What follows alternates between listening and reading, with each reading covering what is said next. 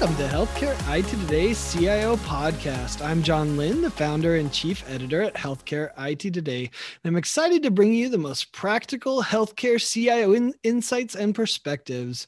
We know your job is challenging, and we want you to help you be more successful. Our guest today to help us in this journey of becoming a successful CIO or more successful CIO is Aaron Meary. He's CIO at the University of Texas at Austin, Dell Medical School, and UT Health Austin. Welcome, Aaron. Thanks so much, John, for having me. Appreciate you. Happy New Year. Yeah, I'm excited. I think we're all excited for a new year. Let's be honest.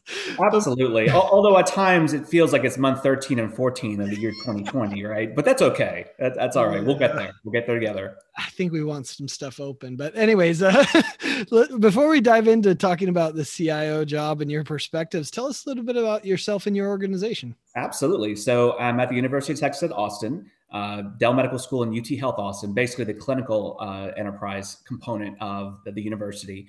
We do a tremendous amount with research. We obviously have a medical school. We have our clinics and our clinical enterprise component. Then we also have our community impact division, which is like our social workers and working with like Meals on Wheels and those sorts of things. So it's a really all-encompassing academic environment that's growing rapidly. Austin's one of the fastest growing cities in the country. And so we are in rapid growth mode and trying to be pragmatic and do world-class research like UT Austin's known for. So it's fun times. It keeps every day interesting. The other hat I wear is I am the co-chair of the HITAC, which is the Health Information Technology Advisory Committee established under 21st Century Cures. And that's an incredible dynamic group of folks from across the country that represent and advise the administration and the Congress on what to do next, right? So trying to articulate the war stories from the front lines to becoming legislation and policy to make things better for the country. So both of those keep me up all day and all night too. So it's good. I can only imagine. I mean, given that perspective, what do you think the biggest change is going on in health IT today? And why does it matter? Why should CIOs be paying attention to it? Yeah, great question. So the biggest change I would say today, as opposed to say 18 months ago, is the awareness and visibility at all levels of the organization of the importance of technology. You've got to remember that it wasn't too long ago that we were still operating on paper records and organizations were not really able to share information, although it's getting better, there's still challenges there. Now, because of COVID and because so much has become digital and remote, the focus of the role of the CIO has been put first and foremost. And I've said this in other interviews, in that the CIOs of today, if they're not up to the task of digitizing your organization, pivoting really quick, going a different direction, fail fast, go a different direction to make sure the business can't stop, I don't know how much longer you're going to find yourself in those roles. The days of CIOs sitting in their office and just keeping the lights on thinking that's good to go, those days are done with. And I'm glad to see that, because I think it gives an opportunity for the next generation of CIOs to come in with something different and a different perspective and understand the power of analytics and digital operations. But at the end of the day, healthcare is in the business of saving lives, and we're in the business of taking care of people and doing the best that we possibly can. And that means you have to go digital to make that happen. By golly, you're going to go digital to make it happen. I think one of the challenges is that's a lot harder, right? Like, I mean, just providing internet and bandwidth to your organization, keeping the servers lights on, replacing some desktops, like that's much easier. So I don't know. I mean, I look at it and I think you're right, that COVID has forced the issue and said, hey, well, we have to embrace digital. A next generation hospital is not going to survive without it, but it's a lot harder, isn't it? It is. I would say, I don't know if it's harder as much as another skill set altogether. I mean, there are some very complicated organizations, UT Austin, similar size organizations that have a lot of moving parts. So when someone says, keep the lights on, I don't want to trivialize it like, just feed the hamster running on the wheel a little bit more and feed them their Wheaties and you're good to go. No, unfortunately, it doesn't work like that. But what it is interesting is that the next tier of skill set to understand the business and how you drive business leveraging tech, how you drive patient engagement, how you encourage better catchment areas with new patients and new markets to open up, how you leverage telemedicine and digital tools in a way that fit naturally with the workflow of the business. It takes a CIO who has a COO hat on and a CIO who has a technologist hat on to meet in the middle and become the universal translator of healthcare. I often tell people that IT is like the central nervous system of the human body, that you can have an arm and a hand and a brain and eyes and, breathing and all kinds of stuff. But without a CNS, that stuff ain't working, man. It ain't firing on the same time. You're not going to be able to get up and walk forward, right? And so the business is counting on you as the CIO to be that central nervous system and make sure you can move forward, especially when you throw in multiple pandemic curveballs and having to transition a practice over an entire weekend, true story, to virtual, or other things you have to do because it's the right thing to do for the city. You have to pivot as fast as the clinicians pivot. Otherwise, you're going to be left in the dust and they're going to go find someone else who will. Yeah, I saw a great tweet today that said, if you as CIO get confused for the CMO, then that's directionally right. And I kind of like that. I got it kind of to your point. And I was thinking about it from an accomplishment standpoint as well.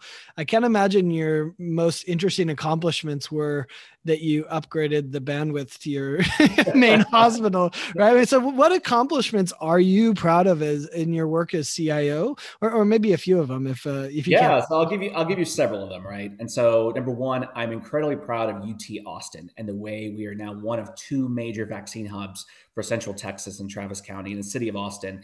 And we're facilitating thousands of appointments every single day with folks getting the vaccine. Our chief clinical officer, she's an amazing, amazing physician and surgeon. She said this, and it really resonated with me, is that each shot is basically saving someone's life. So if you think about it, as you accelerate the vaccine process using technology, using processes, using tools, digitization, digital engagement, digital reminders, AI chatbots, all these things have to fit together to create an ecosystem, a web of engagement tools so that the patient feels bought in, so that they come out in the cold, in the rain, in the wintertime to get their shot. Because again, you're trying to save their life and save the lives of the community. So that's first and foremost. I think all of UT Austin, how we have leveraged technology across the entire campus has been phenomenal too. I would say that the ability for us to agilely work together with the City of Austin Public Health Department to do things like contact tracing, to do things like home monitoring, surveillance, temperature monitoring, to be able to do things with area-wide dashboards and data resources that my data team is churning through different types of data sets, some that are really, really static and having to really manipulate them hard to get insights to the hands of the clinicians and to the mayor's office to make decisions. I've been so proud of that and so proud of my team for working together. The way UT Austin works is that, each segment of the university has sort of their own IT team, but my healthcare IT team, which is growing rapidly and really becoming influential, has managed to lead the whole university. Not saying go do what we need to do, but let's work together. So you have all these other colleges working with us to feed us data, feed us, whatever information we need, assisting out. But it's our EMR, it's our systems, it's our databases, it's our structure. But we work together as one team, as one family. Those are the things I'm most proud of. More back at the ranch, things that I'm very proud of. Some of the innovative work that we've done, really leveraging tech in a way that most people didn't think. An example, we're running out of N95 masks like everybody else was. We went and figured out how to 3D print an N95 mask, right? We reverse engineered this thing and made a custom N95 mask that's going through the FDA certification process. Because why not? 3D printing is a technology we should use more of in healthcare. And so those kinds of things, to be able to be agile on the fly and really work with data and insights and people in a way and play to their strengths, has been something I'm just incredibly proud of. And it's kind of cool when you bring back the Longhorns football team to play in a season, knowing how much pre-work went into that with contact tracing, data sets, analytics, partnering with the Big 12, partnering with the other colleges, partnering with the other universities across Texas. A lot of credit to our university president, who was very bullish on it. Like, we will do this. We will bring back that team, giving encouragement to everybody to figure out, let's figure this out. It's never been done before. You've never brought back college football team in the middle of a pandemic, but hey, let's figure that out and what that takes. I can tell you it takes a lot. I have a newfound appreciation for what that means, but that's what makes it fun and so rewarding, is you're able to give back something to the community that you urgently needed, which is normalcy and a return to normal activity. Yeah. Well, we won't talk too much football, but you did just hire a BYU alum at coach. So we did. That's my alma mater. But so it's really interesting to think through the challenges. And I love that how you're so proud of everything you accomplished in COVID. I think that's kind of the sentiment of where we're at. But I imagine there's a lot of challenges that you still face too. Mhm. If there's one thing that you could like change about your job as CIO, what would it be? Yeah, I think the most interesting part about this seat in this role, which we're also now seeing play out because of COVID, but it's always been there, is the level of maturity of the technology that we have to deal with. A lot of people are like, come on, man, I can watch my pizza being made by Domino's over the internet, or I can, make a web phone call to somebody in China without a problem. Why is it so difficult in healthcare? And it's hard for the rest of the world, unless you've been on the provider side, to understand how archaic and legacy a lot of these products are, not for any malicious reason other than they've never been forced to have to use modern application programming interfaces, APIs, or any kind of connectivity that the normal world uses. And so you have these newer tech stacks that are out there from folks like Salesforce or Oracle Sure. or Amazon or Google. And they're like, oh, just hook it up to your electronic medical record. Golly, I wish it was that easy, right? There's those dynamics which are holding back the industry. Now, I give a lot of credit within 21st Century Cures that the Congress passed and was signed by the Obama administration. There were a lot of mandates as to the requirements necessary for health IT technologies to be able to talk to each other in a lot more seamless manner. And a lot of those are going to be starting to be enforced this year, which is great. That means data will flow easily. It'll be a lot easier to connect to things, and it'll be a lot easier to find certain types of data. But let's give me a basic example of an issue today. Right now, there is no unique way to identify Aaron in multiple systems. So someone like me who's lived in Dallas, who lived in Boston, and now I live in Austin, Texas, right? I am in 3 different health systems, not more, EMRs, but you couldn't link my data together across the country. One would think, why not, man? I can link my, Amazon, account across. I can link my Facebook account across. I can link my TikTok account to multiple TikTok. Why can't I add in multiple errands? Because there's no unique identifier for Aaron, and that's stipulated by law. So there's those barriers we have to overcome, which again are starting to be looked at and talked about. But until then, that makes the role of the CIO's job one of a lot of agility and having to really think about, how do I overcome this roadblock to get to the next level? And so that's what I was saying earlier by alluding to that you have to be able to be dynamic and digital and think like that, and simply can't throw up your arms and go, man, I just can't make A and B talk, so ain't gonna happen. You can't be like that. You got to find a way through it, even if it means some unnatural things to make the technology work. Well, it's interesting you place such a emphasis on the unique identifier, which I think, is a ludicrous law that needs to change. But, even though privacy, is why it was. But anyway, we won't dive into that topic here. But, like, where do you see interoperability today from a CIO's perspective? What more needs to be done? I think to your point that you just kind of shared is, no one needed to do it. And so they didn't. It wasn't malicious, right? Like, it was like business was good enough and we Right. cared for it the best way possible. And let's be honest, it wasn't on the EHR until 10 years ago, Right. really meaningful use. And so the discussion of, hey, we should be interoperable 15 years ago before people were really on EHR couldn't even have happened. So, but what's your take on where we're at healthcare interoperability wise? Yeah. So I think it's a great question. So I will say this, practically speaking, to create a city of Austin wide dashboard, just showing admits, discharges, and transfers Yep. for an ICD coding of somebody with COVID-19 or suspected COVID-19 was like pulling teeth from a lion, because hospitals don't natively share information at a wide lens. They'll share on a one-to-one transactional level for Yep. patient and care and treatment purposes. Lot of Absolutely. Right? If facts. I'm a doctor going from A to B and to pull one record, fine. But when I'm looking at, tell me how many people walked into your ER last night that you think have COVID or respiratory symptoms, so we can update this dashboard to figure out where the hot spots, what zip codes need most attention. It was next to impossible. I mean, the hospital systems are not geared towards sharing data. Again, not nefarious. It's a matter of business principle that they're just now starting to get on board with, right? And so I think this year with ADT information mandated to be shared by April of this year, and other things being lit up through the course of the next couple of years that force the hand of information sharing, that's going to help. So a CIO's vantage point is one of a lot of beg, borrow, and cajole to get others to share data with you. On a research side, luckily, there's some constructs there related to IRB waivers and HIPAA waivers and research-specific kind of things. I want a cohort of X number of patients that meet certain kinds of comorbidities, which make it a little easier to talk through, especially if you're looking at a de-identified data set. But when it comes to area-wide operational dashboards or area-wide financial dashboards, or when someone says, hey, price transparency, man, put all your charges up there. If folks only understood what that actually means, I wish I could give a menu and just push play of all these things. But the amount of agreements, affiliation agreements, secondary agreements, folks we rely on provide services, a hospital system is like a shopping mall.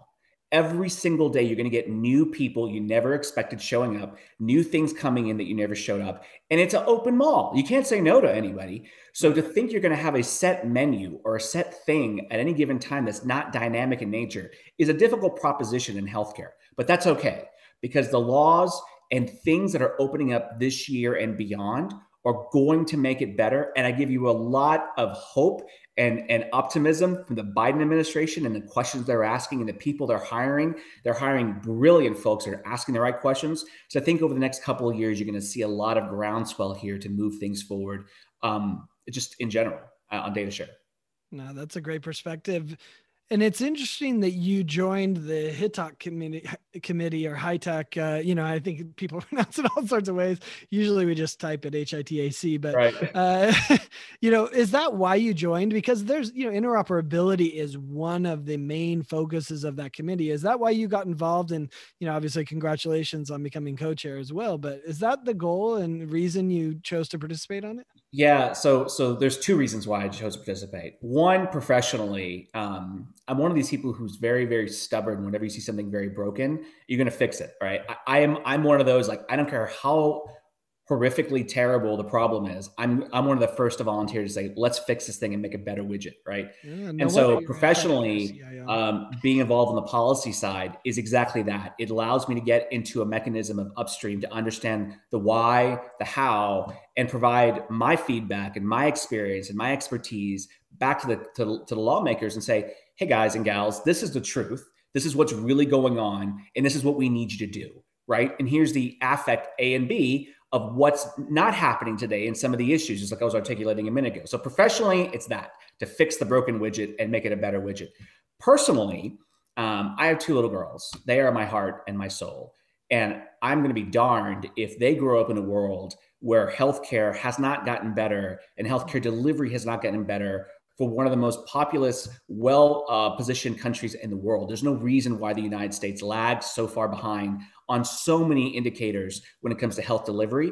And so from my sliver of a technologist lens, if I can help empower and enable clinicians and patients to have a better experience, well, by golly, I will. So you take those two together, it's exactly why the HITAC, and even previously when I served on the Health IT Policy Committee, and I was appointed by then Secretary Sylvia Burwell to that committee, the goal was to help identify, streamline, and make a better world for tomorrow. And now that I've been doing the policy side since 2008, 2009, I'm tremendously proud of what I've been able to see grow. And I don't want to say directly attributable to my stories, but I can see a lot of influence that I've had simply by connecting the dots and telling the stories that I live every single day. And does that committee have the impact? I mean, there's a lot of skeptical people. I'm partially one of them. I understand just a lot of details, but there's a lot of people skeptical on what the government committees can really accomplish. Do you think they accomplish a lot in it? I do, and in fact, I will give you a couple of specific examples. If you look at the final ruling for both the CMS and ONC side of information blocking, a lot of that language came directly from our task forces that we've set up with the HITAC. And these are not just HITAC members. We also invite members of the public that you can apply on the ONC website. And so we grab the best across the country to come up with rules and regulations. We make those recommendations to the national coordinator and thus to the administration. And then they write the rules one way or the other, meeting the charge has been set out. So if it's information blocking, a lot of those components were written by the HITAC, and almost word per word, you can match our recommendation letter, the coordinator, to language that came out statutorily as to what's going to be happening. So yes, the answer is absolutely, the evidence is there. And I would also say that all the administrations, and I'll go from Karen DeSalvo over to Don Rucker and now over to Mickey Tripathi, have had phenomenally engaged leaders that have lived, eaten, and breathed the provider side at some point in their career. And they're not the bureaucrat from DC that's like completely oblivious to the way healthcare actually works and really makes things happen. And so these smart hires over numerous administrations have really helped galvanize the voice of IT. And you've had phenomenal engagement by HIMSS, Chime, AHA, AHIMA, AMA, all these groups that continue to pour voices into this. And so at the end of the day, I'm not saying it's perfect, but the committees absolutely are being listened to, are being utilized, and you're getting your bang for your buck because it's actually, you're seeing that and evidence of practice. So I would say if you're not involved, you're listening to this podcast, get involved, even local state government, as sometimes that you want to pull your hair out. It's important because these folks are listening to you and they will make judgment calls and determinations with you or without you. And it's better to have your input as part of it at the table than without you. And you go sit there and complain going, why is this so bad? Why is this broken? Why is there not a unique patient identifier? Because they need more voices to tell them the stories. Yeah. And it's always nice to have the inside story because it's always more complex than most people want to say, oh, you should have just done this. I hate that, right? It's like, yeah, well, we should have, except for these 10 reasons you haven't thought about. So that's exactly right. And in my role as CIO, I believe it's also important for me to bring that back to my organization, right? So there's oftentimes I am sending to my board or to my CEO or my leadership team insights from the high TAC, policy decisions we're contemplating, what the TEFCA may look like an ultimate final form. These pieces that are so important, particularly when CMS has a new condition of participation related to information blocking. That's important because that affects your bottom line if you're a Medicare, Medicaid covered entity recipient, right? You should know about these things. So, hey, CFO, hey, compliance team, heads up, a year ago, this is coming, prepare for it. Versus organizations who maybe don't pay too much attention to the regulatory landscape. And now suddenly you have a new mandate you're going to have to comply with because nobody wants their bottom line impacted. So there's these things that I think is helpful as a CIO to be involved and know.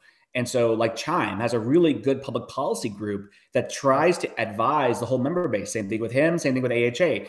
And so if you're listening, you're able to stay ahead of the game. You're not scrambling like a lot of places do. And that's another dynamic of the CIO role today that maybe wasn't as important yesterday. That's great advice. So if you look back at your career, your hair's not graying too much, but what's something you've learned as CIO that you really wish you'd learned it earlier in your career?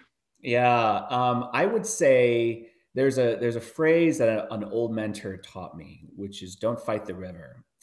What that means is that every organization you're in has its own current, has its own river current, right? No successful person has ever rafted, especially when you're dealing with rapids on the river. I guarantee you that goes upstream. They just don't, right? Unless you are totally in a bind and you're trying to, figure out an eddy to get around something, you don't go upstream. And so a lot of CIOs I know burn out quickly because they try to fight the river and they end up drowning in the river current because that organization is not going to change. No matter how influential you may believe you are, you're not. So it's the goal of the CIO to rally a coalition of the willing and explain to people the importance of how tech can enable them and make their job easier and have them as part of the journey with you down the river. So that way you get to goal as a team. Too many CIOs think, I got to go this alone. I got to go blaze trails and burn the house down and make it happen. That's cool. That's noble. You're going to burn out. You're going to get kicked out. Like that's just not going to work. Wow. And especially today where it takes this element of multiple dynamics of digital and engagement and technology and wherewithal to make that happen. The political sense and savviness of a CIO is critical. So if someone did tell me this many, many years ago, I didn't quite understand it until I became a CIO now many years ago. And now I got it. Right? Because that's how you make the most hay is by doing it together with a team. Yeah. Great advice.